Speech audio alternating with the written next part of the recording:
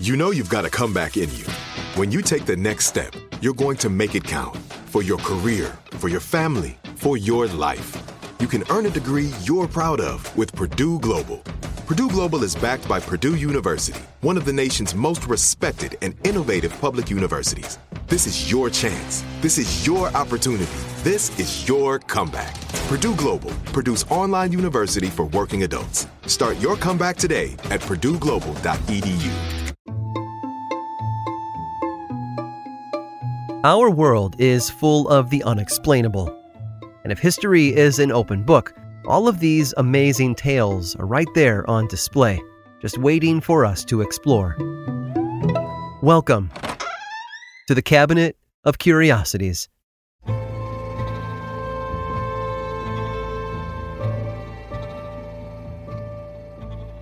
The ghosts of our past often come back to haunt us, to teach us something about where we've been and where we're going. Navigating life is hard enough without being reminded of our past mistakes, but that's how we grow and learn, isn't it?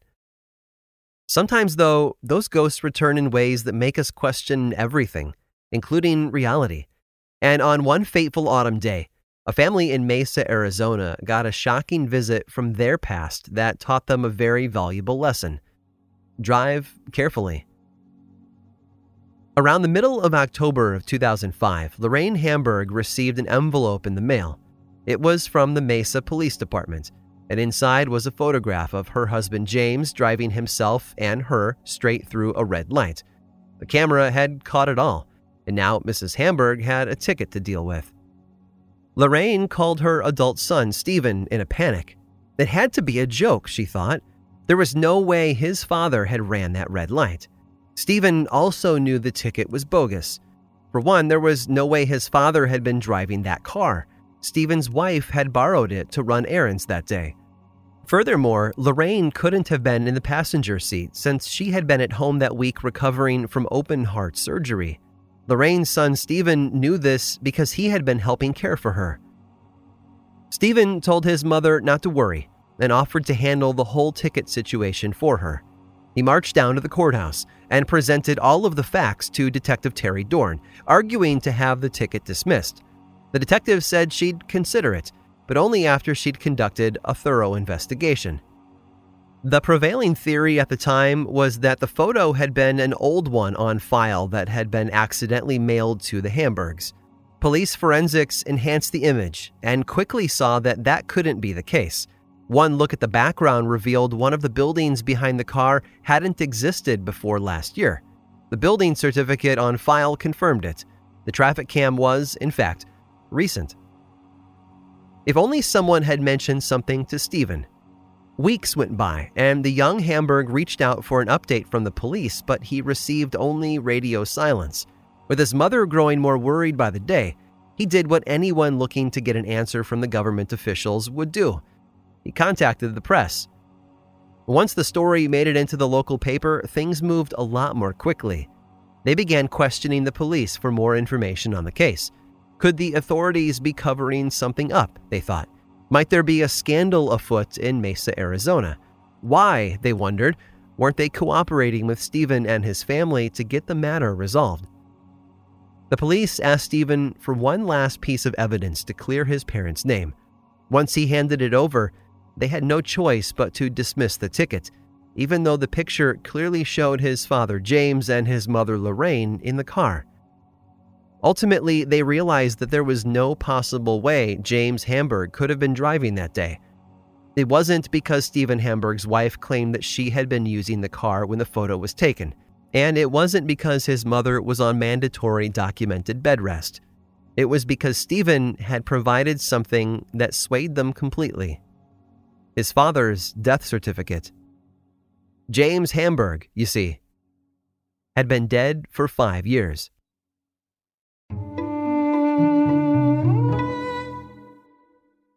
This is it. Your moment. This is your time to make your comeback with Purdue Global. When you come back with a Purdue Global degree, you create opportunity for yourself, your family, and your future. It's a degree you can be proud of, a degree that employers will trust and respect. Purdue Global offers working adults like you over 175 flexible degree programs to meet your specific career goals. These include associate, bachelor's, master's, and doctoral degrees and certificates. Purdue Global degree programs range from nursing to business to communication and more. Whatever your interest, we have the degree that will move you forward. You have the knowledge, you have the experience. Now it's time to get credit for the work you've done and earn the recognition you deserve with Purdue Global, Purdue's online university for working adults. You know you're worth it. We do too. So don't wait another second to get the degree that will take your career to the next level. Start your comeback today at purdueglobal.edu. Hey, this is Jodie Sweetin from the podcast How Rude, Tanneritos. As a nostalgic voice from your past, I'm here to remind you that amongst the stressful and chaotic existence we live in 2024, you deserve to get away. It's time for a vacation, no matter when you're hearing this. And let me tell you how you'll get there. The 2024 Hyundai Santa Fe. Want to bring the family to the mountains with the Santa Fe's available H-Track all-wheel drive?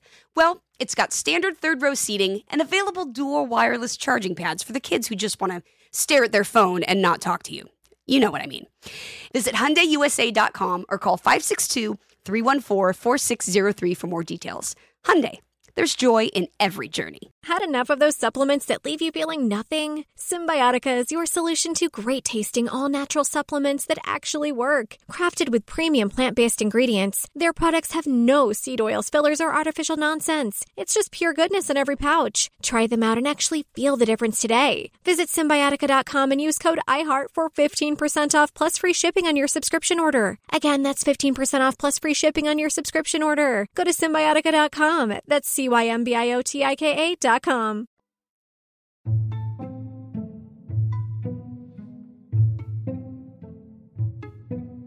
Canada is home to numerous idyllic towns and villages, each boasting their own unique landmarks and features that make them hard to not fall in love with. The small mining town of Flin Flon was named after a character in a turn-of-the-century science fiction novel and holds an annual trout festival each July. Ontario's Port Hope makes visitors feel as though they've been traveling back in time to the 19th century. And Hudson in Quebec is a haven for artists and crafters, along with the vibrant local theater scene. And then there's Minnewanka Landing. Located in Canada's Banff National Park, Minnewanka Landing is one of the oldest settlements in Alberta. Nestled within the snow-capped peaks of the Canadian Rockies along the shores of Lake Minnewanka, the town can trace its history back thousands of years. Archaeologists have found arrowheads, tools, and other artifacts left behind by the town's Aboriginal ancestors. Minnewanka Landing and its 13-mile-long lake have become a draw for tourists and outdoor enthusiasts looking for an escape from their busy, city-dwelling lives. It all started in the late 1800s, when visitors to the lake saw an opportunity to cultivate the beautiful, unkept wilderness around it into something lucrative. The local city folk in Calgary often came to Lake Minnewanka to view the splendor of the Rocky Mountains and to swim in its cool, crystalline waters. Without a place to stay, however, their trips were limited, unless they felt like camping over for the night. After the first hotel went up, it didn't take long for others to capitalize on the town's potential. People moved in and built cottages. They started small businesses and restaurants, peppering the land with commerce, all framed by nature's majestic beauty. Soon, the hardworking people of Calgary had a place to stay and food to enjoy, allowing them to plan trips to the growing resort town. However, Minnewanka Landing still resided within the borders of a Canadian national park. The Park Service wanted to improve the lake shoreline and reduce the surrounding water levels, so they built a dam in 1895. Almost 20 years later, a second dam was installed as a way to store water in case of a drought. It wasn't until the start of World War II when Minnewanka Landing was truly put to the test. As North America entered the fight, resources such as rubber and tin became as valuable as gold, and so did something else: power. The meager power being supplied to Minnewanka Landing was enough for a hotel and some shops, but it couldn't sustain the rapidly growing cities nearby. So a power plant was constructed, as well as a third hydroelectric dam. The effects were disastrous for the small resort town. The dam and the plant were loud and disrupted the picturesque tranquility that everyone had come to expect.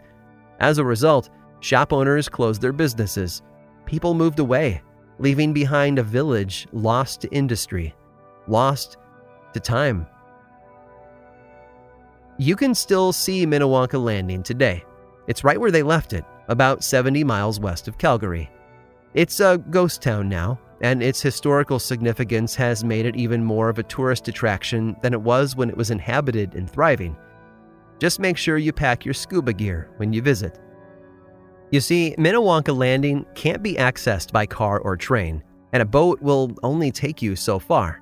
To see the town today, you'll need to dive 30 feet below the surface of the lake. It's all still there. The hotel, the cottages, the sidewalks, and the shops, and all are mostly intact. Some of the homes still have their windows in place, too. It all happened by design. In order for the dam to function properly during the war, the town at its base had to be flooded. But the water that fills the lake happens to come from glaciers up north, and that icy flow has kept the town preserved all these years later.